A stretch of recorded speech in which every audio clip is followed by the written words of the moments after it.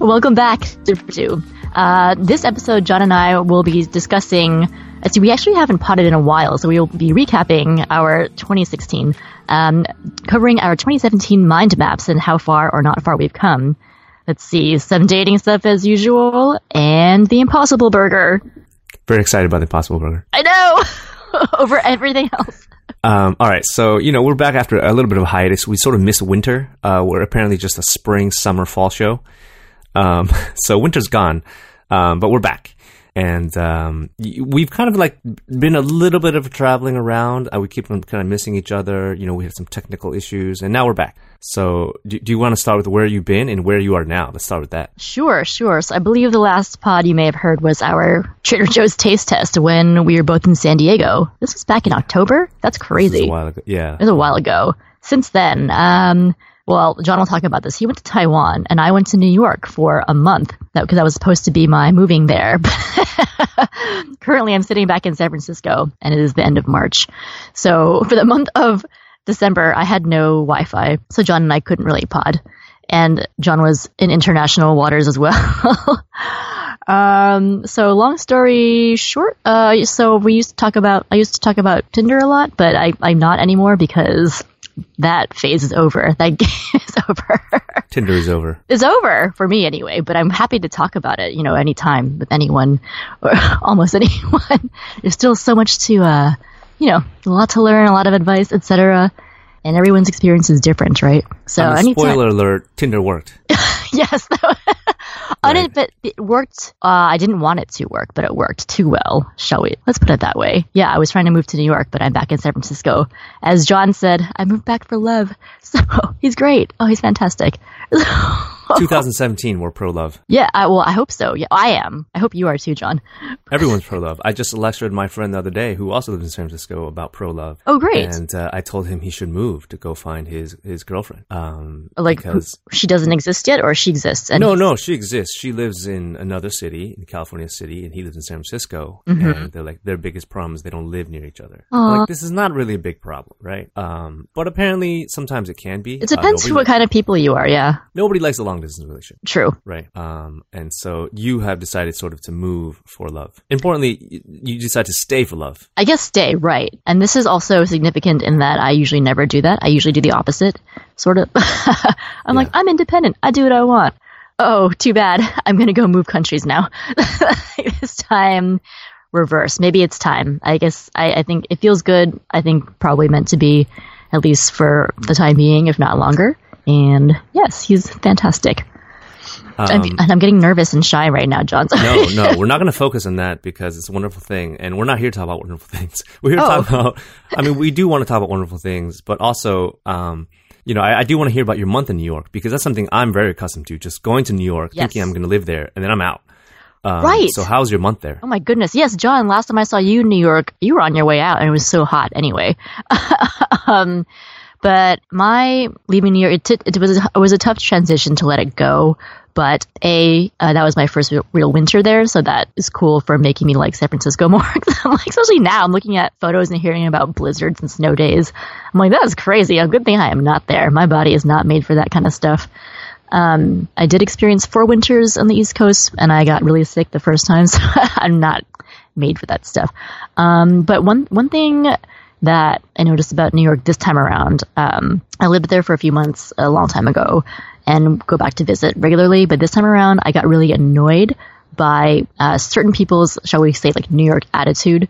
And what I mean by that specifically, I'm sure there's a lot of types of New York attitudes, but this one in particular has to do with people who basically have only lived in 2 places, New York and like their shitty little hometown. And so if they've been in New York for a little bit, they just have this attitude, and they always talk about being in New York and how it's the best thing ever, superior, or like as a way to negate anything else that you're trying to say if it's associated with a different region. And I'm like, yo, dude, there's way more in the world than just New York. I agree, New York is freaking like fantastic. That's why I've been trying to get back there for so long. But it was like everywhere, all types of people from all walks of life. And I was like, man, I can't handle this. I was like, this is when your universe is too small. I think we may have talked about this before in terms of having, in general, like what is a small town attitude. It doesn't matter if you're actually from a small town or a big city. If you've just been in one place too long, whether physically or mentally or emotionally or whatnot, then I think you get stale, man. Yeah, I mean, so, this past weekend, I actually hung out with somebody from New York, and she had moved to San Francisco right around when you moved to New York, and she moved also for love to San Francisco. And I saw her this past weekend, and we were hanging out, and she was talking to me about sort of the townies. We know what a traditional townie is, right? You live in your little town, you don't go anywhere. But what she was relaying to me is that some of the people she knows, and a lot of people she grew up with, they're New York townies. Like New York lifers? Exactly. I mean, New York seems so big and it's so huge, but at the same time, if you just stay in New York, or maybe you don't explore the things, or who knows, maybe you live in Queens, you're far away from things. You grew up there, but you also, despite New York being, a huge, huge city, your attitude can still be very much a towny sort of absolutely. feeling. Yeah. And that's what you're kind of referring to, right? Absolutely, yeah. And I noticed it way more this time around. And maybe it's because I was going at a more casual pace as opposed to like, oh, I'm here to visit, like go, go, go. I was like, oh no, I can chill. Like my apartment's Bed-Stuy, whatever. Like I don't have to like rush. So, and I maybe was also just doing more everyday things more often. Like I'm going to this crowded ass Trader Joe's, or just everyday tasks. And so I would just hear it everywhere. And I was like, man, this is so annoying, dude. Yeah, you were no longer on vacation. Yeah. That, and also, I mean, of course, yeah, positive things that, I still love it. But I guess the other thing that I noticed more that I hadn't before is that, I do like the fast pace. I'm a fast walker. Like I get impatient with things, so that's why New York can be good for me. But I guess it's like this like kind of a constant blanket of stress that I used to thrive off of. I was kind of like, oh, maybe this isn't healthy. This is not who you are. Is it? I don't know. I mean, you tell me. I don't know. Maybe I've changed. Maybe I'm just getting old and slow. I was like, this can't be good for you. It's pollution in the air. Like, whatever. But in terms of all the things that I love about it, like, oh, let's see, like, lottery, musical matinee, go eat whatever I want to eat whenever I want, which is very important, obviously. All great. I have family and friends there. Super good to see most of them. So it still has like a very special place in my heart. Still can't wait to go back. But yeah, I bonded with my roommate instantly, which is cool. So she's a friend of a friend from back in the city, same age. She's a really cool muralist. And I think she's also moving back to San Francisco for love. That's soon. The theme. I guess love that. So. Yeah. Who'd have thunk? And the thing is, last year we had a plan to move to New York and explore things and be writers together in New York. Look at us now. Look at us. Yeah, John, tell us about your, is this a good segue into your time in Taiwan? I mean, I did take about a month trip to Taiwan. The primary purpose was to see some family and my sister and my brother-in-law and the baby. And so it was a very different trip. I did have a lot of time. I mean, 1 month is kind of my minimum for staying somewhere. It's awesome. But going back, it's weird because I rarely spend such a short time somewhere, especially going back to a place where I've lived for a while. Mm-hmm. And you just do the hits. Do you know what I'm saying? You're not necessarily exploring anymore because you've got people to see. You know what you miss. You're kind of doing the hits. And I didn't necessarily love it to have that sort of feeling because I didn't feel like I was living there. Obviously, I was on vacation. Mm-hmm. And even though I got all the things that I wanted to do, it was also, I wasn't like, oh, I want to live here again. And usually I had that feeling back in the past with like New York. I'm like, oh, I got to come back and live here.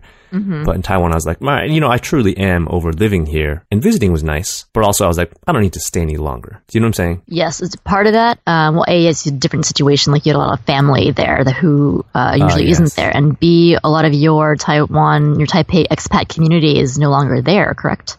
Well, I guess they're not really expats. Oh. Right? Most people don't live there, period. They're gone. Yeah, so a lot of your friends from when you lived there are gone. Yeah, a lot of them are gone. I mean, there's a lot of them still there. But also, well, I mean, let's be real. I was also on baby time. What's baby we were time? Traveling with the baby. Right, you had a baby. So that really dramatically changed the dynamics of things. Oh, yeah. There's a lot more daytime activities than I was used to. I mean, I generally don't do any daytime activities.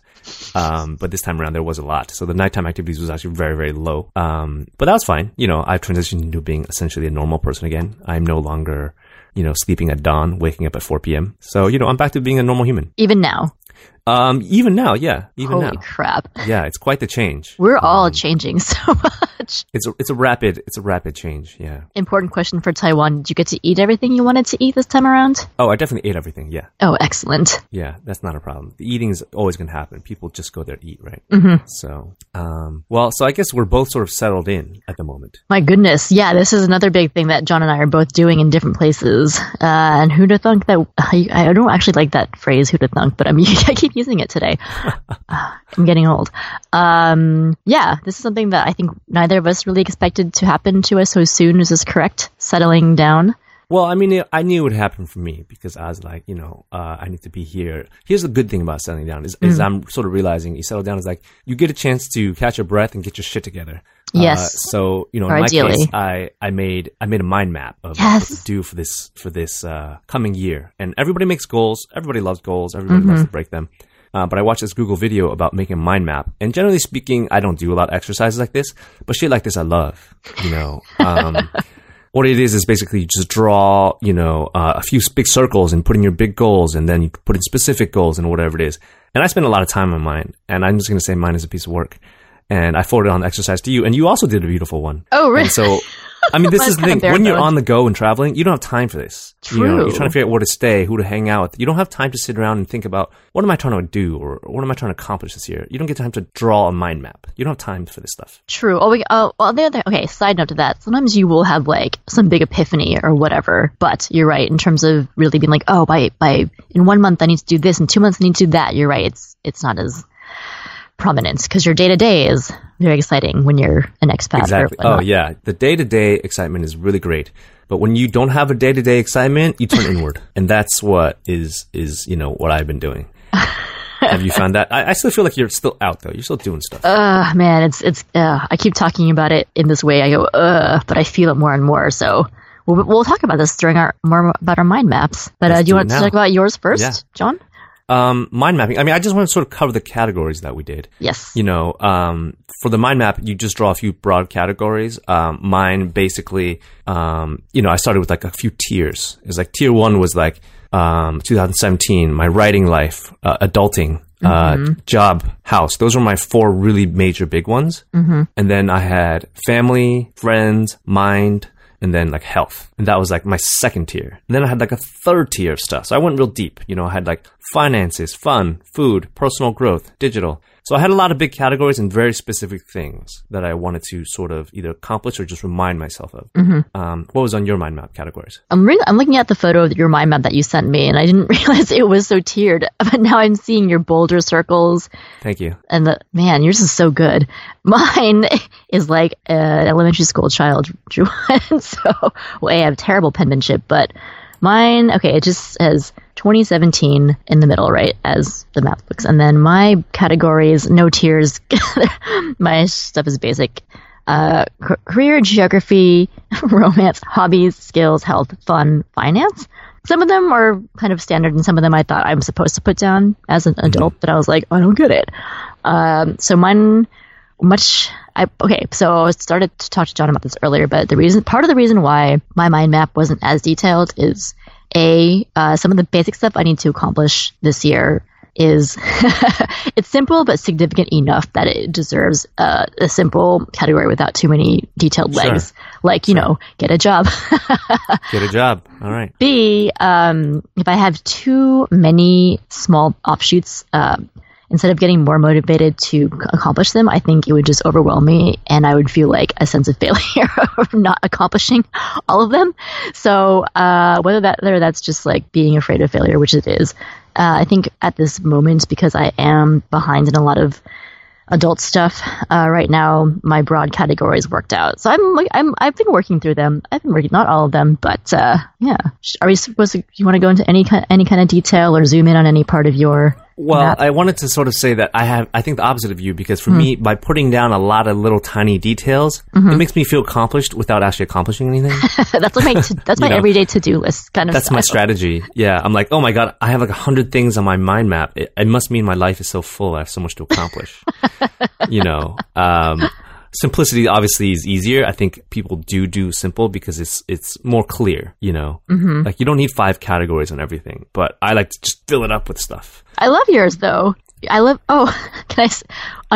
this your third tier food? One of your categories is zoodle. I love it so much. Zoodle, yeah, it's important. And have you accomplished that yet? Or are we supposed to pot about it? We haven't zoodled. I haven't zoodled. I haven't done any of those things. Okay, it's okay. It's third tier. It's a third tier. Well, yeah, it's third tier. It's not important. But this is like the detail. This is super detailed. And yours, I noticed yours says geography. Oh, I know. This is when I was making my mind map. I was like kind of still unsure about where I was going to be. I was really like, I had a lot of like emotional knots to work through. I'm much better now. So geography, yes. Have you cleaned your room? No, actually, you know what? Out of most of these things, I've actually done a good number of the things on my map. But cleaning room to me is like the biggest barrier, or like the final sort of major stone to move before I get ready to work again. I'm such a brat, right? But no, you got to clean mind, clean, you know. No, totally. Absolutely. So I've been doing all these things that to me like signify my mental reset and settling roots into San Francisco. And I know depending on who I tell, some people are totally understanding about it and they're like, yeah, it's totally important. You need to feel like you're ready. And some people are like, what? That is so stupid. I'm like, maybe I shouldn't hang out with you. Like even the little things like, well, to me, one of my things, learning how to drive again for the third time. I'm a tractor lady. Like, to me, that's a really big deal. It's like, okay, I'm settling. Because before I was like, oh, I don't need to learn again because I'm just like zipping around. I'm living in places that where you don't drive and whatever. But now I'm like, whoa, driving is like a very important part of being an adult, right? And settling or whatever. So little things like that. What else have you accomplished on this list? Let's see. On this list... Okay, sort of for under health, I was like, find a cheaper gym membership, and all that means is like, don't go to SoulCycle that often, which I've done. Okay, that's okay, you know? And yes, I locked myself into a 9-month membership into one of my neighborhood workout studios. So that, again, settling, roots, mental reset. Finance. I wrote specifically Chase Reserve card. Thank you. You got Thanks to John. Thank you. Yeah, that's great. It's made a significant impact on my life. That's actually the biggest accomplishment I think I've made in 2017. Is it? Yeah, this credit card rewards. Yeah, it's really a big deal for adulting. Yeah. As a side note, there's a new one for Amazon. Maybe not right for our purposes, but they have a new card that's pretty nice. Oh, really? If anybody Amazon's a lot, I highly recommend it. Oh my gosh. Yeah, I feel like I want to know more now. Chase plus Amazon equals savings. Dear Lord. Yeah. I think the thing is, you know, now that we're 3 months into our mind map thing, I don't think I've looked at mine in 3 months. Ooh, yeah. You know, so tell me, how do you feel really about your map right now? The progress of your map or whatnot? Well, now that I'm looking at it, you know, I feel like I have done a few things, but I should probably look at it like once a week. Or perhaps like figure out how to keep myself more accountable, you know? Because when you look at a goal list, like there's always this idea of like, you can stretch it, right? Like, did I do this? Like, oh yeah, like I read one book this year. Like, okay, cool. You know what I'm saying? Like you kind of have to figure out like, did I accomplish this task or did I just sort of like touch it a little bit? Got it. You know, no, I understand. I'm like that all the time, which is, yeah. Like you learn how to drive. I'm like, I want to relearn the ukulele. Did I bring it out once? Technically, yes. Did I relearn anything? No. You know hey, I learned stuff, but I know what you mean. Yes. Yeah. But yeah, the driving thing, like I said, that's just some things that some people are like, that's really dumb. And I'm like, no, not for me. No, but that's a huge deal. Yeah. So, once a week, yeah, you're right. I really should revisit this. I'm glad you made us do this again because I'm like, okay. Career and geography, clean room, career for me because I'm a teenager. Was there anything sort of confusing about looking at either of our mind maps? Let me see. Not confusing, but now I'm like, this is dumb.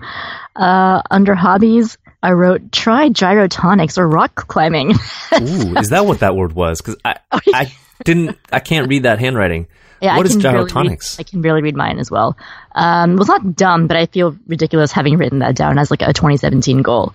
But I've never done it. One of my old friend's sisters has been training, I guess, to become certified to teach gyrotonics. And it's one of those full body workouts that involves like all this machinery that looks like terrifying if you don't know what you're doing, because it looks like you could probably chop your head off or something. But I think, yeah, you're working all your muscle groups. I've never even seen it, but it looks crazy. But I think a lot of dancers like this workout, which to me translates to long, lean muscles. So I'm like, yes, I want to try. Long, lean muscles. Long, lean muscles 2017. So she wanted to get her hours in. So she said that if, any of us wanted to try it with her, she would give us a discount. Blah. So I never received her. I asked her about it, and I never followed through. So I think maybe that was part of it. I was like, follow through, Margot. Try something new. Also, I noticed you don't really have writing on here. You have finish your memoirs. Oh, I put that under career. Am I tricking myself? Maybe. No. I mean, you should finish your travel memoirs. And I specifically wrote at least one North Korea blog because I went in 2015 and I never yes. blog about it, which is sad. We didn't do that either, did we? That's fine. I haven't written anything either. Oh, no, I did. You're right. I'm sorry. A lot for writing, yeah. I did finish a book proposal. By finish, I mean I submitted a draft or two, and now I'm behind. So I was really motivated for about 2 weeks to write, and I did for about 2 weeks. Great. Yeah. So we're making some goals. All right. Well, we should check in back on our mind map in maybe another 3 to 6 months to see how. Let's get some stuff done. Now that I feel like we're both at a safe space, we got to do it. We got to do it for our audience, if not ourselves. Yeah, that's true. I hope people are rooting for us. Like, oh my God. All right, that's enough of that. We checked in. Okay, reconfigure, focus, refocus. Got it. And podcasting with John is on my mind map as well. We're doing that. We're back. Yeah, we're crossing it right off the list already. Look at us. Are we just touching it? Are we really doing it? It depends on how it goes next week. Yeah, that's true. All right. So yeah, if you've never made one before, I suggest doing it. Especially because it involves pen and paper, and I think fewer and fewer of us do that nowadays. So it, makes your mind think in a different way. That's true. It's great. Yeah, let's talk about your trip to Costa Rica. Oh my goodness, yes, that was linked to my San Francisco, New York thing. So I went to Costa Rica with my special gentleman, my boyfriend. Is that what you're going to use, your term? No. I think we should come up with a term. He's my boyfriend. But I'm getting all shy now. No, I understand. When I was just dating, I was like, oh, I don't care. I'll talk about anything to anyone. Now I'm like, oh. Now you know. You're like, don't paparazzi me. Stop following me online. But I went, he had already had a trip planned with somebody else, and that did not work out. So I took the ticket, and we went for 2 weeks, and none of us had ever been there before. And actually, that was my first time in Central America / South America ever, which is a shocker considering that a lot of people are like, oh, you've been everywhere. And I'm like, no, I've been to this part of the world ever. So yes, I was afraid of Zika. I am still a little bit paranoid that I might have caught Zika, seriously. I didn't get bitten for the first week, and then the second week, I started getting bitten. I did have 25% deep bug spray, but yikes. So anyway, that's hopefully nothing to worry about for the next year or two. But anyway, it was great. We didn't do some of the more typical things like adventure sports or whatever, but as one of our friend Lan said, based on my Instagram, it seemed like the trip was one long sunset, which is true. We managed to see the sunset almost every day, and it was different every day. It was one of those, it was a good renewal trip. Kind of, it was very relaxing, gorgeous. Costa Rica is so dusty, by the way. Very dusty. It sounds terrible. I mean, it is by a volcano, but the regular dirt. I know. I don't think you would like that part, John.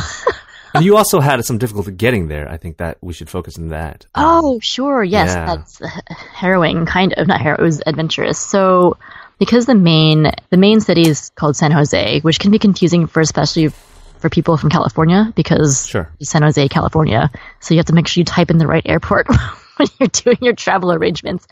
San Jose, Costa Rica is the main city, and that's the main airport. But part of the tourist draw is that it's by it's by volcano, Arenal, or however you pronounce it. But because it's a live volcano, sometimes there's too much ash in the air for proper air traffic. So flights will be canceled or redirected to Liberia Airport, which is a 4-hour drive away. So our flight went to Fort Lauderdale first, and then both legs were delayed. And then at some point in Fort Lauderdale, you're like, okay, this is what's happening. You're going to fly into Liberia, and then there'll be a bus that will drive you into San Jose. And everyone's like, oh my effing God, that's crazy. And then my boyfriend had rented a car. And of course, that kind of expired because we were so delayed. And there were a lot of like fat cat Americans on the plane. Like, I mean, I know there's a big retirement community out there of Westerners, but there's this big group of like, rich old fat guys who I guess they must have property in Costa Rica or at least a timeshare. He's like, yeah, I've been there 40 times. I'm going to tell my driver just to like pick me up in Liberia, blah, blah, blah. He's like, you guys should not take the bus. He's like, you should just get a car and drive yourself. So we were like, I guess, okay. And yeah, I mean, it was just like super draining. And the crazy thing too, and is unfortunate. So we finally took off after having been delayed for a while. And then with our airplane news, it turns out we were in the air and we're like, wait, something's happening at Fort Lauderdale Airport. We were just there. What the hell has happened? Mm-hmm. And that was when the guy who had checked in a gun picked it up from baggage claim, and there was he was like shooting people, mass shooting. And so even though that wasn't in the area where we were, it was still crazy in that we missed it by half an hour. So the whole airport had been shut down after that happened, obviously. So I mean, everyone on our plane was safe, obviously, but it was just like kind of crazy when it was like, oh, had we been delayed half an hour more or whatever, like would have been caught up in this whole thing. So anyway, yes, that was, but at least after that, everything is smooth sailing by comparison. So, I mean, how does Costa Rica compare to sort of other places that you've been? Like, would you want to go back? You're there for 2 weeks is a long time. Yeah, it is a long time. When I was first invited on the trip, I was like, that sounds kind of long. But right. I mean, did you get to explore? I mean, you obviously explored many things. You see like animal, like, would you go back, or you like, I've seen what I need to see in 2 weeks there? Okay, because I'm kind of still paranoid about Zika. I don't know if I would go back soon, but right. I would go back to do the major things, like more rainforest stuff and the volcano. That not necessarily, I wouldn't put that above any of my future trips. But if someone said, hey, do you want to go back? I wouldn't be against it. See a coffee plantation or whatever. It's relatively cheap, but like any tourist place, depending on what you do, it's not as cheap as you might think. It's pretty touristy, I presume. Some parts of it, yeah. Okay. Surprisingly, my crappy Spanish got us by fairly well. I was like, all right. Not so much pat on the back, but I think it was more like I just knew more. But anyway, well, I mean, how do you were in Brazil and Paraguay last year? Brazil, Paraguay, the desert. All foreign countries to me. That was your first time in South America, yeah? That was my first time in South America, yeah. So same question to you then. Like, would you go back? Are you like, no, I'm good? I mean, no, I would go back. So, I mean, I don't know. I don't have much experience there, but I think I'd want to work on my language skills before I went there a little bit because it does seem like it's just weird to be in a place where I don't understand anything. Yeah. And so, and generally speaking, like, I don't necessarily want to like do touristy stuff or just speak English the whole time, but I don't speak Spanish. So that really limits it. Like now I have this dream I would like to go visit or live in Valencia. I just saw this beautiful building there. And where's Valencia? Valencia, Spain. Okay, I was like California. Okay, yeah, California. Well, Valencia, California is nice too. Yeah, but I'm just attracted by this one particular building. But I'm like, I don't want to go until I can speak a little Spanish or understand a little Spanish. That'd be so cool. I'd visit you. Yeah, no, I mean the way I'm learning languages at this point, to be honest, is through Netflix. I just turn on the subtitles for a different language, Portuguese, Spanish, whatever it may be, and that's actually very helpful. I was just watching a Belgian series, and I picked up zero. It was the Dutch part of Belgium. So I was like, Dutch is crazy. But there's just certain words. You got to go the other, like I'm listening to I'm watching like Friends or something, but turning on the Spanish subtitles or something. Oh, I see. I'm going the other way. Oh, you're hearing the English and reading. So I understand it fully, but I'll just pick up exactly. I'm not going the other way. I can't, I don't understand anything. Oh, that's great. Yeah, especially if you're a visual learner. Right. I do the same thing with Chinese. It's like I'll watch English stuff, but then I have the Chinese subtitles on, and you can catch a little bit of stuff like that. So. Oh, cool. Okay. Yeah. You take that Rosetta Stone. I don't know. Rosetta Stone. It's no good. I tried it. The UI interface is not that great, so I'm not loving it. Okay. And I think now that I've been to Taiwan for essentially language training, I'm always like, that's the way to go. You just got to move there and learn it. Yeah, I mean, really, that's throw yourself in with the shark, sink or swim, and there's no choice. And then you will learn. I think when you do that, you realistically have to give yourself like minimum 3 to 5 months before you start feeling comfortable with using the local language. That's what I found. Have you heard of something called remote year? No. Let me tell you about it. Yes, thank you. So my friend told me about this. It's what it is. It's interesting because it's a startup, and I think it came like 2015. And it's this guy. You travel around the world with 75 people, and every month you move somewhere. The same group of people? The same group. It's essentially a cohort of people. Oh my God. It's a startup. It's kind of funded. I'm going to start with the positives because this is what I thought it was. But basically, you end up paying $2,000 a month and they take care of flying, lodging, all this kind of stuff. Food? No, not food. No, but just lodging, office space, whatever it is. The idea is that you're working remote all the time. All right. Of course, in some countries, $2,000 a month is a lot. In some countries, it's not. And so in theory, it sounds amazing, right? A whole year away, you are, in theory, supposed to have a job while you're doing this. If you dig a little deeper and read about actual experiences, there's some negative things, whatever it may be. However, I was just thinking, like, this is actually kind of an interesting and good idea. My friend's like, oh, you should totally do this because it sounds like, I could do it, right? I could work remote. I could travel around, stuff like that. But is that something that appeals to you, or would you just be like, I just want to do this myself. I don't necessarily want to travel with 75 people, a built-in group of people. Are these 75 people from around the world, or are they like American? Unfortunately, I think predominantly American. At least the first class was. I don't know what it is now. They're on their like 5th or 6th or 7th class. I don't know. Okay. Yeah, actually, I was just going to ask, I was going to assume that for you wouldn't like that because I would feel like you'd want to be more independent, even though you like being around people. But, well, no, I thought we were talking about the American thing. I would not want to just go with American. Yeah, no, hell no. Right. If it was an international cohort, that would be, I think, a much different story and really cool, or a lot cooler at least. Right. But if it was international and, diverse, in theory, it would be nice. Or would you, something that you wouldn't even consider. Like, do you think $2,000 a month to kind of run around to these 12 countries? Do you think that's viable? Is that off the bat, just sort of like hearing about it, you're like, oh, that's a cool idea? Or you're like, I could just do this myself? Cool enough that I would actually at least look into it, like read about it more. But yeah, it depends what the countries were. And the cohort, in terms of like what the spread is internationally, if not what the age group spread is.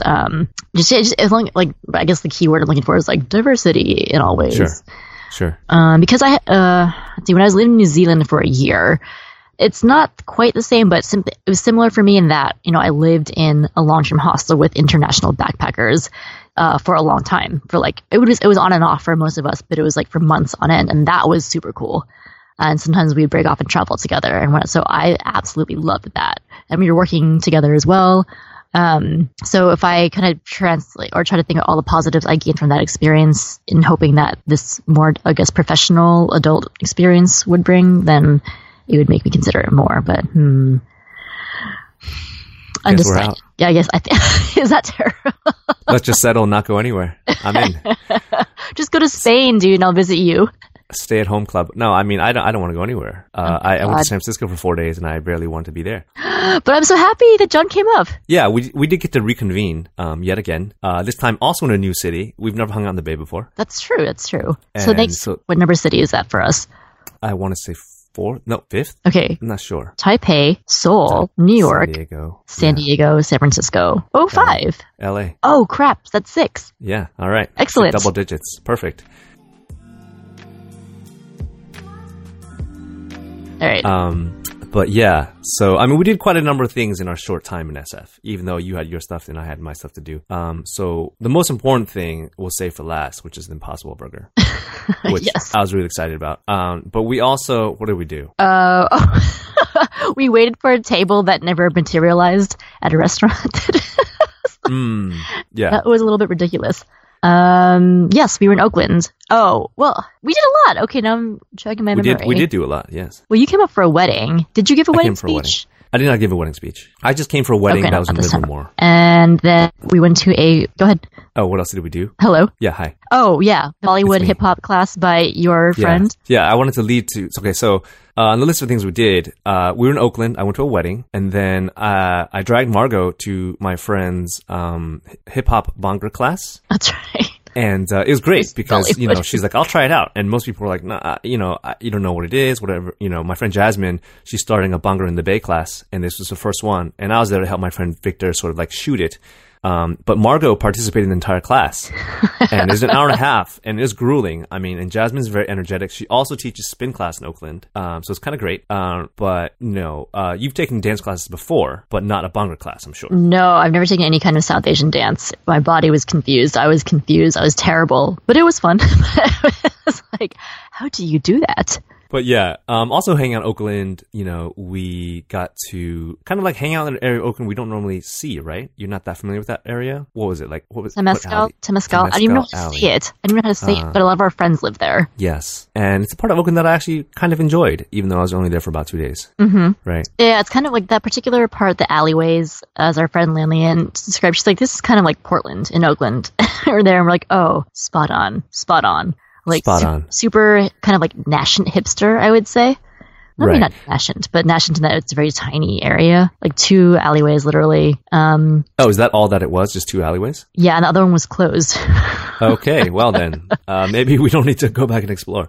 No, but it's cool, like checkmark, like cool parts of Oakland. That's all like, oh, delicious ice cream and random crystals and whatever.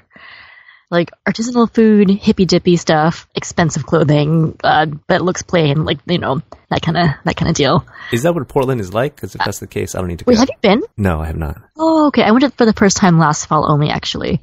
I recall. It is exactly like the show. Whether that is okay, it's exactly like the show. Yes, the show's funny because it's like painfully true. Okay. We're at 40 minutes. Should we talk about the Impossible Burger? Sure. Oh, wait, did you want to talk about Joshua Tree or your travels, your recent travels? No, we'll skip that. We'll skip that. Maybe next time. John just went to Joshua Tree. Anyway. Yeah, we'll come back to the desert. I just have a lot of negative feelings. Maybe I'll give a reverse recommendation. But first, the Impossible Burger. Yeah, so let's talk about the really exciting thing, the Impossible Burger. Tell me what it is. Oh, well, thank you. So the funny thing is we have this ongoing shared list of things that we can talk about on this podcast. And I'd written down Impossible Burger a long time ago. But one thing that John does that I don't do, he'll actually put a link explaining what this thing is in case the other person doesn't know. So I did not do that. Kind of like fell by the wayside. And then John put it on again with a relevant article. And basically, it's been in the works for 5 years. David Chang from the Momofuku chain or empire is a key celebrity chef who's been involved in developing essentially like this meat-like, it's a vegan burger that bleeds. So I think the origins of him being interested in developing a burger like this is that when he studied abroad in England, there was a mad cow during the time, so he couldn't eat burgers. And he ate a lot of veggie burgers and kind of developed an affinity for those. So I think it's been on his mind since his college days. So there's a substance called heme, that's what makes meat burgers bleed. So that's a key ingredient in this veggie burger. It's also does it have potato, coconut oil is the fat, and has like some wheat gluten in it. It sears very well. Do we understand what heme is? No. It sounds like hemoglobin, right? It's something that's in blood, correct? Even though this I don't know. Is totally a food item. Yeah, that sounds like a great explanation, right? Oh, cool. Yeah, sure. Okay, hemoglobin. I'm a scientist. Sure. Yeah. Okay. And they have this only in 7 places right now in the United States. Mm-hmm. And 2 of them happen to be in San Francisco. Yes, how lucky are we? Right, it's 4 so in New York, had to go. 1 in LA, 2 in San Francisco, and only restaurants. So the restaurants purchase this quote-unquote raw. So I guess that it might be worth it to visit all of them if you're into this, because every restaurant prepares it differently. Right. And, I decided to make a reservation for very few times in my life. I made a reservation because you have to. And, I brought along you, who is a lover of meat. Mm-hmm. And I brought along my other friend who actually does not eat meat right now. And then another friend who also, has heard about it. And we went to, which was the restaurant called? I forgot. It's a newer restaurant in San Francisco called Coxcomb. And the other one in the city that obviously is Jardiniere. Coxcomb, if you're interested in trying it, is a lot easier to get into than Jardiniere. Just as a recommendation if you want to try it. And, it's for lunch and for dinner. So there's some flexibility. So let's first talk about the cost of an Impossible Burger, because this is kind of like an eye-opener for many people. It's a $19 hamburger that is not made of meat. For us, it's fine. It's like, this is something we're trying out. But I can't imagine people necessarily, this is also something that people are just coming here to eat. Even though this restaurant is, I'm sure it's very popular and it's very good. But from what we could tell, 70% of the people there were eating Impossible Burgers? Yeah, I would say so. Okay. Our server said that even on a slow day, they'll serve at least 80 Impossible Burgers. Oh, only 80. I felt like it would have been more. We were 4 already. Mm-hmm. On a slow day, so I was like, whoa. Okay. Oh, on a slow day. Bare bones. I gotcha. Mm-hmm. Okay, so tell me about what was your experience with it? Okay. So yeah, this is super hyped, and we're like, okay, all right, and okay, it's the purpose of Impossible Burgers. Basically, the marketing is brilliant though, because it's rolling it out to these higher end restaurants where people who love food and who are willing to drop $19 on a burger will most likely also be people who are posting about it on social media, telling their friends about it. So it's like word will get out. And I think maybe in 2 years, the goal is to get it into supermarkets so people can buy it at home. And I think the price point will be lower as well. But okay, great. Okay, it sears very well in a pan, which is which is great. So the outside can be really crispy. Inside is kind of juicy. It was, okay, this sounds, I don't know if it's macabre, but it wasn't as bloody as I thought it was going to be. I thought the burger was going to be served medium rare, as we were told, but to me it seemed more like a medium well, in my burger eating expertise. That said, for a veggie burger, it was juice. It was enough that I was like, oh, okay, I can see that. This is still the texture's good, it's still satisfying when you bite into it. But to me, it tastes like a soy burger. I wouldn't be like, hey, is this meat? I can't tell. I can definitely tell it's not meat. That said, it still is pretty good. And when it becomes cheaper, I would definitely eat it more often. I don't know about regularly, but in trying to, be more conscious about reducing animal product consumption, etc., I would definitely consider eating it more often. What about you? What did you think, John? I mean, this is one of those rare items where you go and my expectations were exceeded. I loved it. Yeah, that's great. I loved it. Oh my God. Usually when I kind of eat these trend fad foods, which I'm just really against because they generally suck, this one was both delicious and sort of satisfactory in sort of a scientific way, because I was like, oh, they're not trying to replace meat necessarily. They're trying to make it look like meat, but it also tasted delicious, I felt. And I would definitely eat it more often if I could. I guess. Go ahead. Did you agree that you can tell it's not meat? Oh yeah. I mean, it's definitely not a meat replacement. But I used to be vegetarian, and so I used to eat a lot of vegetarian burgers. So I've had a lot of good ones and bad ones. And this is right up there, the very top tier of vegetarian, burgers. And I wish it was available more widely. And to be honest, nowadays, if you go get a high-end burger at a bar or something, it's like $15 anyway. Yeah. So the price didn't even bother me that much. If you're going to pay $18 for ramen, what's $19 for a hamburger sometimes? Man, it's so true. I used to pay $20 for a burger when I was living in Australia and New Zealand. I was like, fine. Especially if it's pretty substantial. It comes with a salad at Coxcomb. But it was still, I thought, pretty filling. The big thing for me reading this article... Oh, sorry. Oh, okay. Well, we'll go me and then you. So here's the thing. So a lot of time, my appetite has become smaller as I'm becoming older. So I ate half my burger and I wanted to box up the other half. But I feel like our server probably has experienced enough with serving these burgers. He didn't even ask me if I wanted a box. He preemptively, I think he saw me with this half burger on my plate. And then without telling me, he went to ask his manager if it was okay for me to bring it home, and the answer was no. Did he even ask his manager, or that was just their policy? That's what he said. He told me. I think he lied. I didn't. He probably has asked his manager before. Who knows if it was true or not, but you're not allowed to take it out of the restaurant at all. Why? Because I might be a rival company scientist trying to steal the recipe. I might take it home and try to break it down and analyze what it's made out of. So I was like, what? I that's smart. I was just like, what? How did you feel about that? I kind of loved it. I mean, for a split second, I was like, what the F? And then I was like, oh, I get it. Yeah, people are trying to steal. Because I mean, I get it. If this company has spent 5 freaking years trying to develop it, it's it would suck if somebody stole the recipe. I mean, this is a patented sort of item, It's not a technique. They're making something. And I kind of it's called an Impossible Burger, which is a great name just by itself. It's a perfect name for it. Yeah, because you're how is this possible? It's impossible, but it's here. So then I made everyone eat a piece of the leftover one. We were all really full. I was like, can't waste it. So that extra couple bites of Impossible Burger. So we are co-endorsing this product if you are willing and you can drop $19 on it. That's exactly what we're endorsing this episode, the Impossible Burger. If you find yourself in locations where you can get it, I think it's worth the effort. And I'd be curious to try how other people serve it because we only tried one place. Mm-hmm. Right? Agreed. Like, is it better, with the way that the certain texture is, and, is it better with, like, certain kinds of cheeses or spicy, not spicy, pickles, not pickles, what kind of bread, etc. We'll see. Yeah.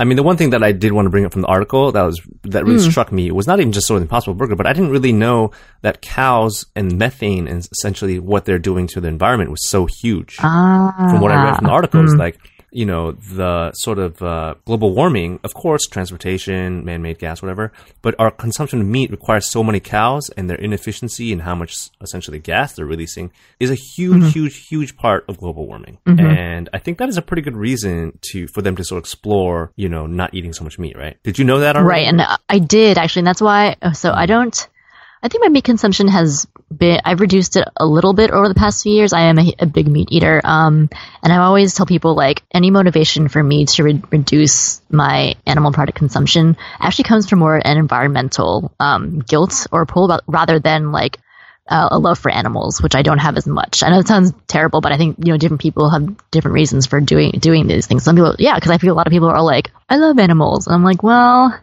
no, but if you tell me that this is destroying the earth, then that will get me definitely more so. But then you would have to change all your social media handles. I could be talking about fake meat. Oh, I see. Or yearning to harking back to days of yore, maybe. But yeah. Or just sort of like metaphorical meat. Mm-hmm. I'm like, I'm from last century. Basically, we are from last century. But yeah, so that's kind of also why it's brilliant that the Impossible Burger is a good product, is because, like, assessing especially Americans, like, part of our huge beef consumption is hamburgers specifically. So if you can find a way for everyone to reduce their hamburger consumption specifically, that will cut down on beef consumption dramatically, right? I don't have the stats, but yeah, that's the idea. So that was our group endorsement, but I also have a very related personal endorsement. This past weekend, I was playing this PlayStation 4 game. It's called Overcooked. Have you heard of it? No. You're not a huge video game player. I am. And I just got to say, this is one of the best co-op couch experiences ever.